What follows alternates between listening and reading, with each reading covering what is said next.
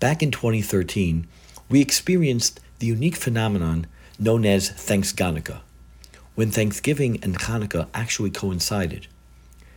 That was literally a once-in-many-a-lifetime occurrence, since it's not scheduled to occur for another 70,000 years. This year, 2021, is a relatively close call, since the first night of Hanukkah will be observed on Sunday evening, just as the big Thanksgiving weekend is drawing to a close. There may actually be some significance to this calendrical juxtaposition, for it could truly be said that Hanukkah begins where Thanksgiving leaves off. Although I'm not sure how many Thanksgiving celebrants actually pause to give thanks between halves of the football games or between courses of Thanksgiving dinner, the concept of thankfulness and gratitude to Hashem is a central theme of the celebration of Hanukkah. As we say in the Al Hanisim prayer recited throughout Hanukkah, and they established these 8 days of Hanukkah to give thanks and to praise your great name. Truthfully, the concept of acknowledging that all we have, both personally and collectively, is a gift from Hashem, is alluded to in the names of the heroes of the Hanukkah story, beginning with Judah the Maccabee, known in Hebrew as Yehuda HaMaccabee.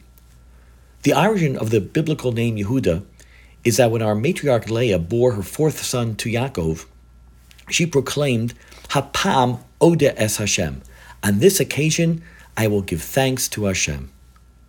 Furthermore, many people don't realize that the Hebrew word Maccabee is an acronym for the words Mi Chamocha Ba'elim Hashem, who is comparable to you, Hashem, among the mighty, signifying that the Maccabees attributed their miraculous victory to the might of Hashem, not to their own military prowess.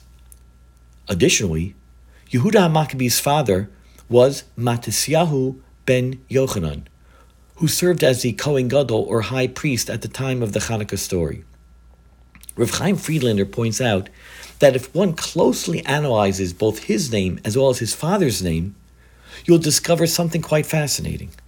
The name Matisyahu can be broken into two parts: Matis, which means a gift of, and the last three letters, Yud, He, and Vav, which are an abbreviated form of God's name. In the name Yochanan, the first two Hebrew letters, Yud and Vav, represent Hashem's name, and the suffix Chanan means one who is graced. Thus, both father's and son's names express a recognition of the gifts and grace of Hashem in every aspect of our lives. So hopefully by the time Sunday evening rolls around, we'll have fully digested the turkey and all of its trimmings, just in time to begin enjoying 8 days' worth of latkes and donuts.